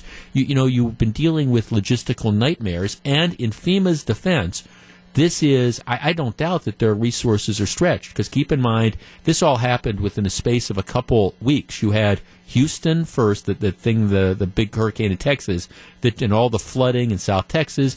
Then you had the other hurricane that decimated, Florida, and then you've got, Puerto Rico, which poses all sorts of challenges based on its locations. $50-some billion, to me, that is not genocide. And again, I understand, the mayor, she wants everything back to normal, even though normal was a mess, but she wants everything back to normal tomorrow. That is a very, very real concern. Her issues are her constituents, but big picture, sometimes there's only so much that you can do, and maybe the president shouldn't have been, what do they call it, punching down and engaging with her in one of these back and forth between statements and tweets. But you're getting $55 as in $1 billion, assuming the Senate signs off on it. That, to me, is hardly genocide and is hardly being abandoned by the taxpayers of the United States. Just saying. All right, it's 10:51. Back with much more in just a minute, including what could the general have been thinking? No. Don't answer that question. I'll tell you. It's 10:51. This is Jeff Wagner. It's 10:54. Jeff Wagner, 620 WTMJ. Let's see. Just like that, the Packers lose Aaron Rodgers for what could be the rest of the season. Ouch. So now what? Greg Matzik opens up the discussion tonight on Sports Central starting at 6:07. As I said earlier in the program, I choose to be, in this particular case, a glass is half full guy. I mean, I understand it could quickly go south, but not willing to bail on the team right now. Let's see what the backup quarterback can do. One of the big concerns, one of the big things was everybody thought this guy was going to be ready for prime time, ready to be a starting quarterback in the NFL after this year. So this is his chance to do it. Every once in a while there are these stories that come around, and I understand, I guess, what the person who was involved in the stories was thinking, but at the same time, I just kind of shake my head and say, what were you thinking? Here's the latest story. The guy's name is Joseph Hamilton. He was a major general, and I say was. He commanded U.S. Army Africa from his post in Europe. All right, so big time general. He has now been sacked, been fired. Why? Well, apparently he decided that he thought it would be a good idea to exchange dirty emails with the wife of an enlisted soldier at his post in Italy. This is the guy's wife. The guy is a sergeant. This is the major general who is exchanging emails with the sergeant's wife. At one point in time, he referred to her as a hottie. Harrington and the woman, decades his junior, exchanged dozens of messages, many of them personal and referring to her appearance. Now, I understand, by the way, it takes two to tango, and apparently, the woman was responding. At the same time, your husband is a sergeant. This is the major general, so it's not like you're actually two equals. But in any event, Harrington and the woman, decades his junior, exchanged dozens of messages, many of them personal, and referring to her appearance. He called her a hottie in one, and others in which he acknowledged her husband, a sergeant, would not be happy with the relationship. Gee, do you think you've got this guy who finds out that the guy that runs the whole post, the major general, is exchanging flirty/dirty/whatever emails with the enlisted man's wife? Gee, who could have thought that this would have been a good idea? Apparently, the major general asked her to delete the messages. She didn't. And, of course, the husband finds out about this. Interestingly, until he was suspended, he had the authority to order cases to go to court-martial, including those involving sexual assault and harassment, as well as any involving the woman's husband. So I'm reading this story, and again, I understand that people go through midlife crises. I mean, my midlife crisis was I couldn't hit my 3-wood as far. But, I mean, I'm looking at these people. Okay, here you have this major general, and I don't think from what I understand, the quote-unquote relationship, if you want to use that word, it never advanced beyond sending "I'm hot for you" or "you hot for me" emails back and forth. But still, you're a major general. This is the wife of an enlisted man under your command, and you're engaging in these things back and forth. At some point in time, isn't there just this stop sign? See, that's what I don't get. Jane McNair, that's what I don't get. That there's not this stop sign, that when you have something that just nothing good, absolutely nothing good can come of it. When you're the major general and you're sitting there at your keyboard and you've got the wife of the enlisted man, isn't there that big old stop sign that says, maybe I shouldn't be flirting with her in email? Not if he's gotten away with it before. Well, there you go. That's what you start to. Are you emboldened by this kind of stuff or whatever? I mean, it is mind-boggling to me, and it's sort of different. It's like the people that the 50-year-old married guys that meet the person pretending to be that they meet what they think is a 16-year-old boy or girl over the internet. They set up some meeting in a hotel room, and it turns out to be the cops or John McCure there with the I-team or whatever. And I keep wondering, as that person is driving to that hotel room, what is going through their mind? I mean, what of all the different outcomes, none of them can really work out. They just can't. You wouldn't think.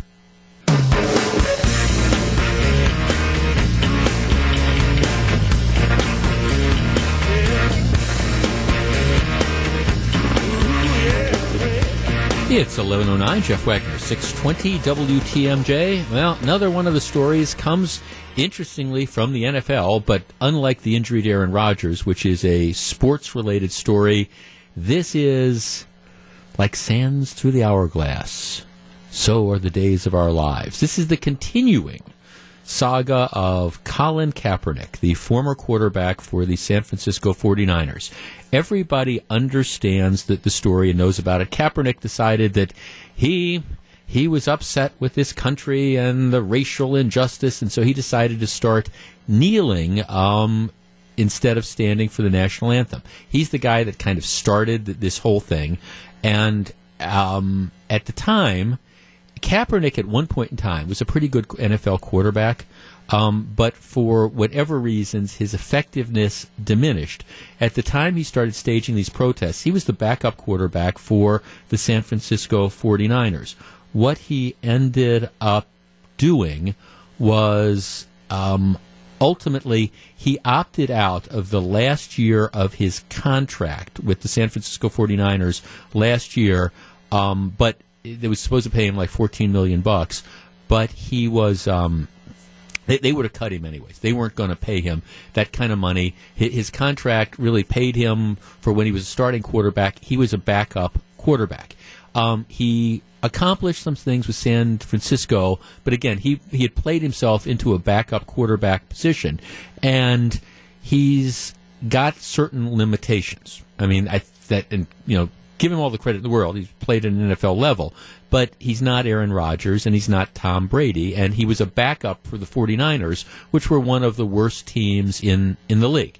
He is also a hot potato in the extreme. I mean, earlier on today, when we were taking calls about Aaron Rodgers, I mean, one of the things we had calls just gratuitously from a number of fans who were saying, we don't care, we don't want Colin Kaepernick on this team. He doesn't stand for our values, and if he's on, we're going to do this or do that or the other thing. That is the reality. See, in this country, you have a First Amendment right to express yourself, but that doesn't mean that you are free from the consequences of that. You have a First Amendment right to come out and say racist things if you want. You can do that, but that doesn't mean that you don't. You're not going to then be condemned as a racist, and it doesn't mean that, okay, if you're again in the public eye and you come out and you start spouting out all sort of racist things, might be your right to hold those positions, but there's going to be consequences. All right, that's just the way it works. That there are consequences for this. So you have Colin Kaepernick, who I think it's a question as to how good he is right now, who is also, because of his actions, he has made himself a hot potato, and that's the way we'll describe it, because if any team signs him, there is going to immediately be backlash from a certain segment of their fans. And it might be, I don't know if it's a majority, don't know if it's a minority, but that there is going to be a backlash, and it is going to be controversial. And at the end of the day, the NFL, like the NBA, like Major League Baseball, it's a business. It's the entertainment business. And what they want to do is they want to sell jerseys, and they want to put butts in the seat, and they want to collect money from TV revenues. And so there's all these different things going in, which is why when you have people who have been controversial, they limit their marketing ability. Now, I understand, Michael Vick, was sponsoring dog fights, and he came back, and there's all sorts of NFL players who've done very, very bad things, who've committed crimes, and they were able to return. Right now, Colin Kaepernick has not been able to find a team. All right?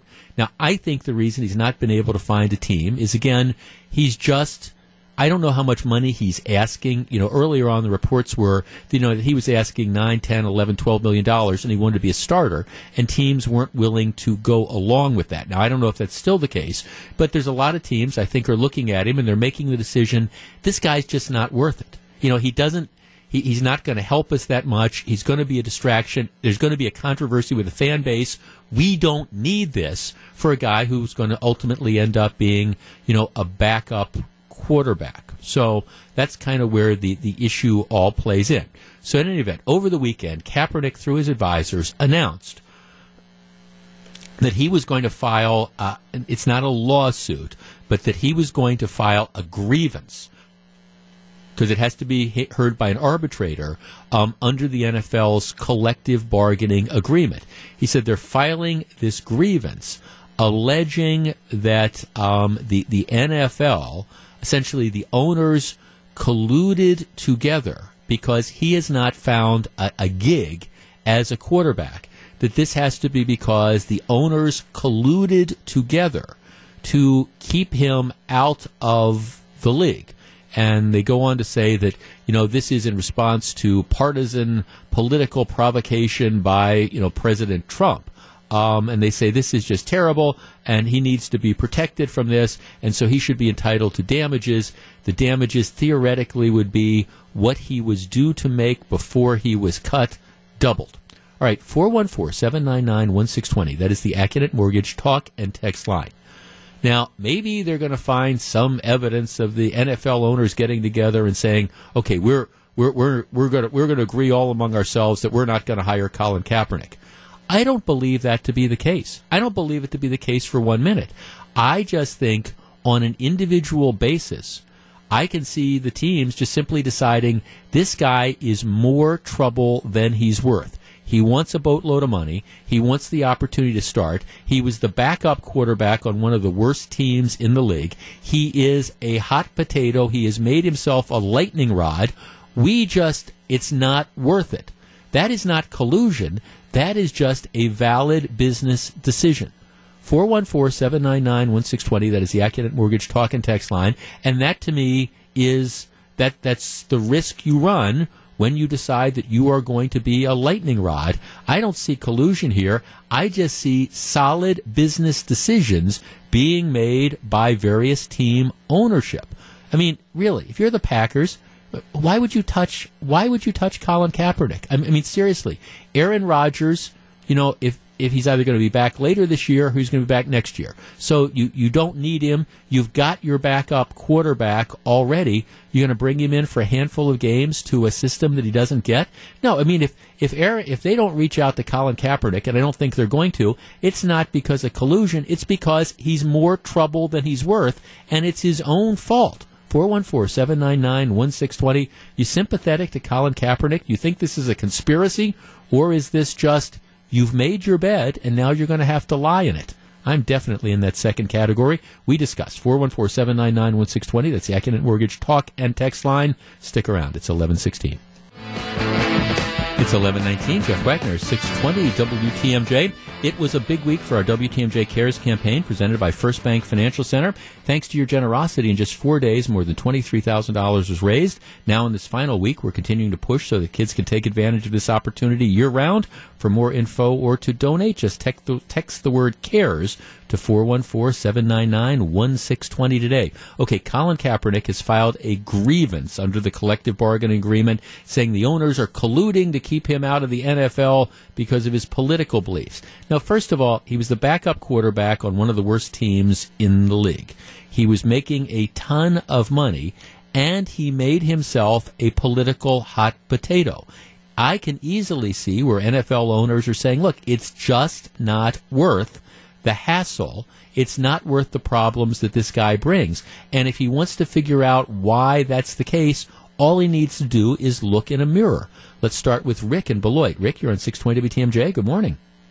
Good morning. What do you think? Yeah, I agree with you 100%. You know, he brought this upon himself, and he can change this at any moment. I mean, I'm a veteran. I don't agree with him kneeling, but I do understand it. It's his choice. But at the same time, he don't have a solution.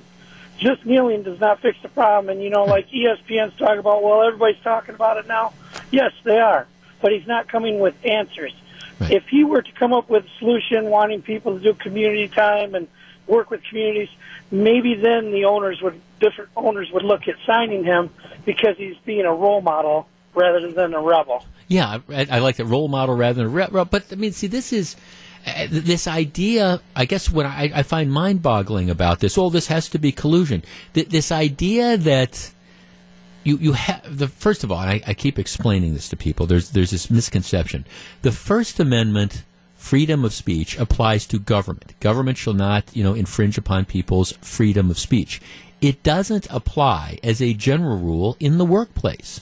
I mean, you have, and the classic example I give is you take reporters. There are all sorts of rules. I mean, the Journal-Sentinel, I know, has disciplined people over the years, for example, for signing recall petitions. Because, well, okay, you have a First Amendment right to sign a recall petition? Of course you do. But at the same time, you're supposed to be a journalist. You're supposed to not take positions in political causes. You're supposed to be unbiased. Ha, ha, ha. But regardless, so they have policies. And that's fine. They have the right to do that. So this whole idea that he has an absolute First Amendment right to do whatever he wants, no. Employers, he has the right to do it, but employers can put limits on all that. But regardless of how you feel about the kneeling, all right, once you decide that you are going to take a position or make yourself the centerpiece of a cause, what happens is you have to take the good with the bad.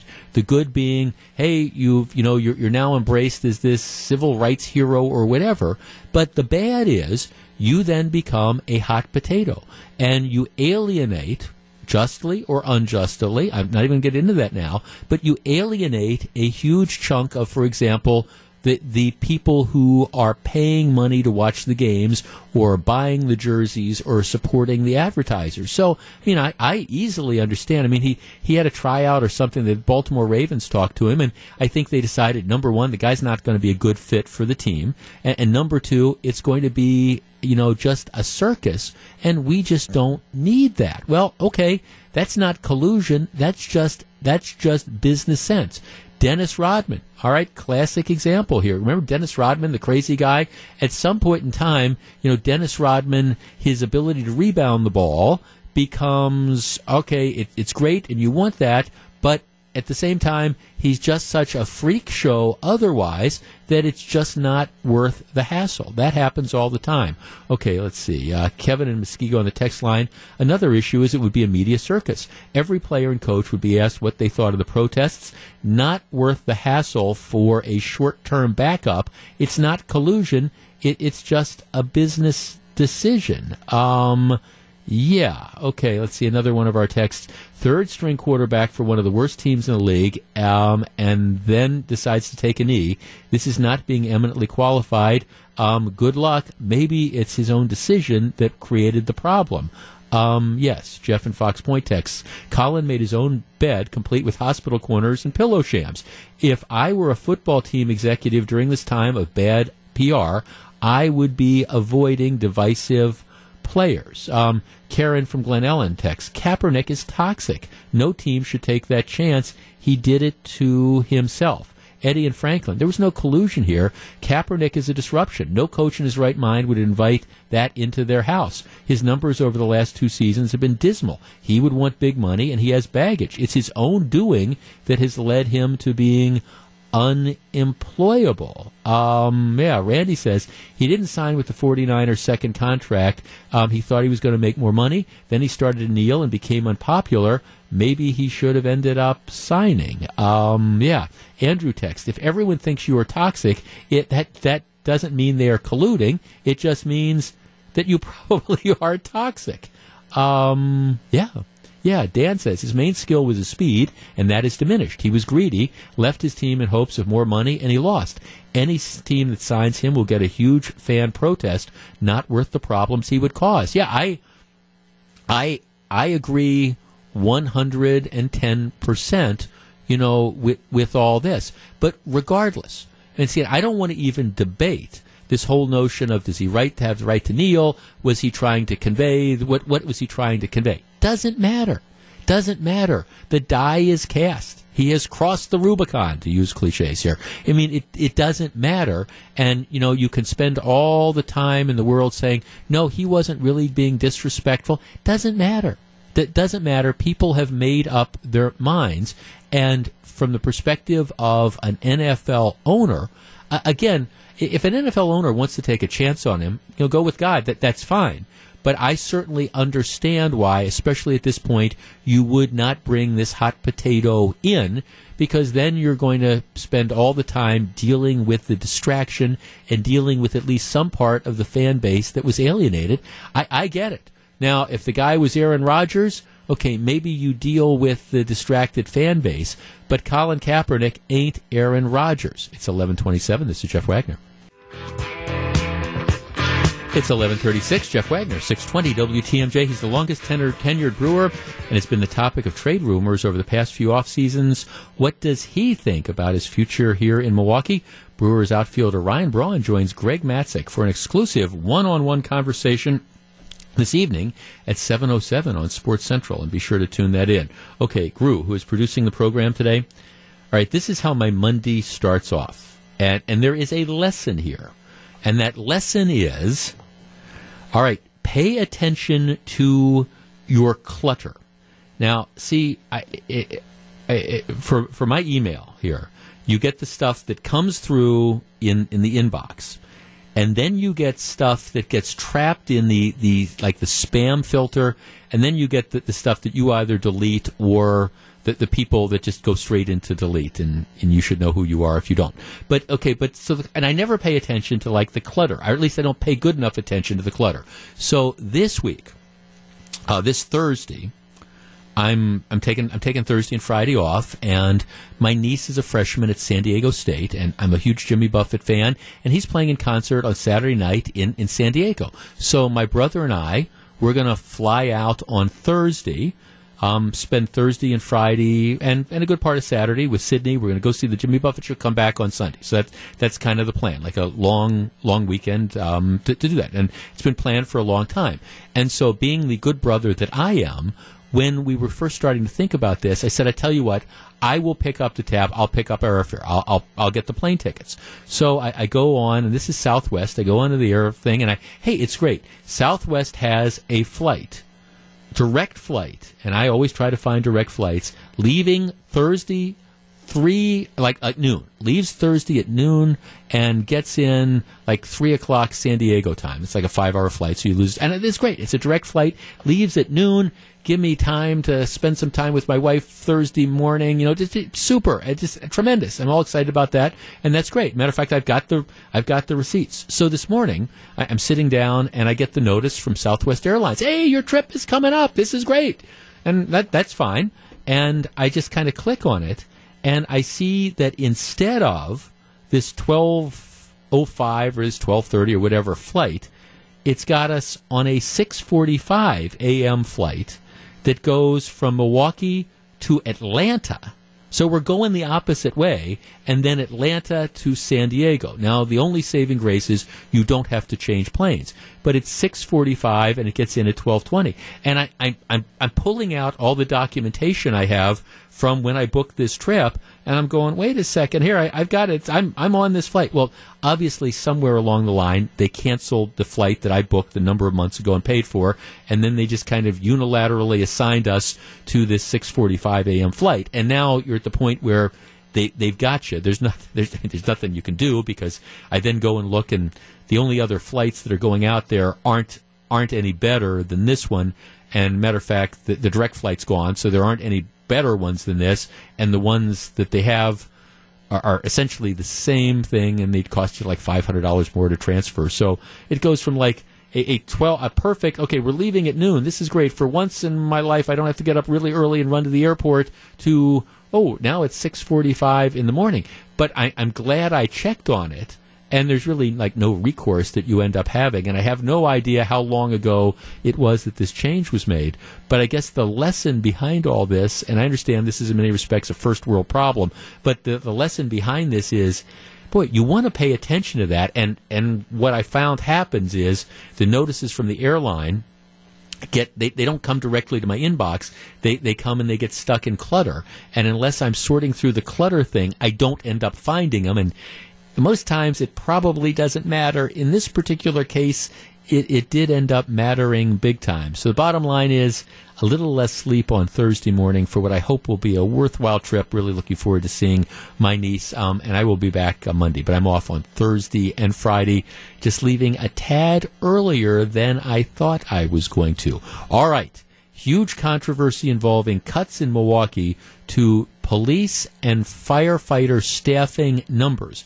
Fire chief has an interesting perspective. The mayor has an interesting perspective. We're going to talk about that next. It's 11:40. This is Jeff Wagner, 620 WTMJ. It's 11:43. Jeff Wagner, 620 WTMJ. I know it's not particularly timely, but this might be my favorite text of the day. We were talking about Colin Kaepernick, and my point was, I don't think there's collusion. I just think that he's just such a hot potato that you have NFL owners. He's just not good enough to take the PR hit that's going to come with this. Here's the text. Martin Luther King, Gandhi, Colin Kaepernick. Don't shoot the messenger, Jeff. Colin Kaepernick being mentioned in the same sentence with Gandhi and Martin Luther King. Okay, can we say a scooch over the top, perhaps? Just saying. All right. What is playing out in Milwaukee is a very, very interesting discussion. The mayor, Tom Barrett, has decided that in his latest budget, he is going to, in order to save $9 million, he is going to get rid of 75 firefighter jobs. He's also going to get rid of 33 police positions. And this isn't going to necessarily be officers that are fired. It will be vacancies that aren't filled or through attrition. Somebody retires and you don't replace them. But the net effect is that the jobs are gone. Now, the mayor has said, well, okay, I need to do this because we don't have the money to pay for these firefighter jobs or the police jobs. The mayor has wanted more shared revenue. That's not going to happen. The mayor wanted permission from the legislature to go and ask for a half-cent sales tax to be devoted towards paying for the cops. That's not going to happen, even though, candidly, I wouldn't have opposed that. The problem is how do you make sure that that money is really being spent on police? But I wouldn't have opposed having a referendum, but that's not the case. So now the mayor's position is, okay, these jobs, they got to go. The firefighters got to go. The cop positions have to go. Now, there is this interesting irony because, for example, the Potawatomi tribe that runs the hotel and casino downtown, with much fanfare last week, they announced that they were going to, kick in, what was it, $12 million for the naming rights for Tom Barrett's Trolley Folly. Okay? And they'd take $1 million and rides would be free for the first year.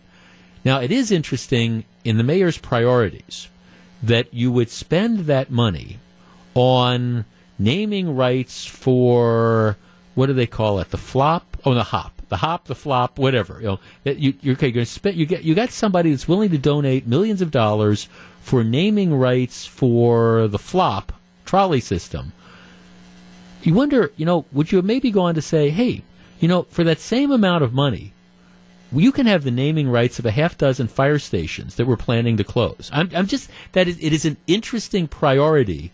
Millions for the hop or the flop or whatever, and no, nothing for these 75 firefighter jobs.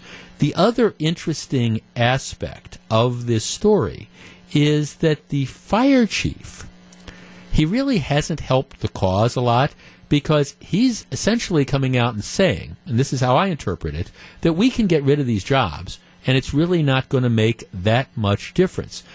He said, look, our response times are still going to be faster, even if we shut down these various fire stations that they're looking at, these 6 fire stations. Even if we shut these down, the response times are still going to be faster than the national standard. Okay, we only got a couple minutes, but 414-799-1620. That is the Acunet Mortgage talk and text line. Now, if I read between the lines and listen to what I think the fire chief is saying, he's saying, don't worry, no problem. We can get rid of all these firefighter positions. We can close these engine companies, and it's still, we're going to be able to provide adequate services. Now, I guess I have 2 points on this. Number one, I don't buy this. I don't buy this. That's number one. And for example, for people who are in a situation where you need to have the fire department there quickly, I'm not sure looking and saying, hey, we're meeting the national service standard, whatever that might be, is going to be something that's satisfactory. That's number one. Number two, if the fire chief is in fact right, that you could get rid of all these positions and it's not going to affect service, I guess my question becomes, if that's really the case, what have we been doing with these extra 75 positions for all these years? I mean, if it's not going to affect service, if it's not going to affect the bottom, if you can get rid of 75 people and it's not going to affect the bottom line as far as by service, I mean your ability to respond to emergencies or do whatever. Now, I don't buy that. But if that is the case, what's going to happen? I mean, why did we have these people in the first place? Now, again, I don't accept that premise, but if that premise is correct, if the fire chief is right, this isn't going to be a big deal, well, does that tell me that they've been overstaffed? What's he been doing all this time? You can't have it both ways. You can't say service is going to be adequate without these 75 people, with then having to answer the question, well, why did we have these 75 people if it wasn't enhancing public safety? 414-799-1620. I happen to think that the fire chief is wrong. I think that if you cut 75 positions, I think this is a disaster waiting to happen. Jim in Milwaukee. Jim, you're on 620 WTMJ. Good morning. Yes. What do you think? I think it's definitely going to slow down response times. There's a lot of things that the mayor doesn't say in his speech, and he blames us on our pension program. That's why he's got to cut. Mm-hmm. Are you a retired police officer or firefighter, Jim? Yes. Okay. Which one, firefighter or police officer? Firefighter. Okay. So tell me what you think is going to happen if you eliminate these positions. If you eliminate these positions, response times are going to go down because they're going to move firehouses all around.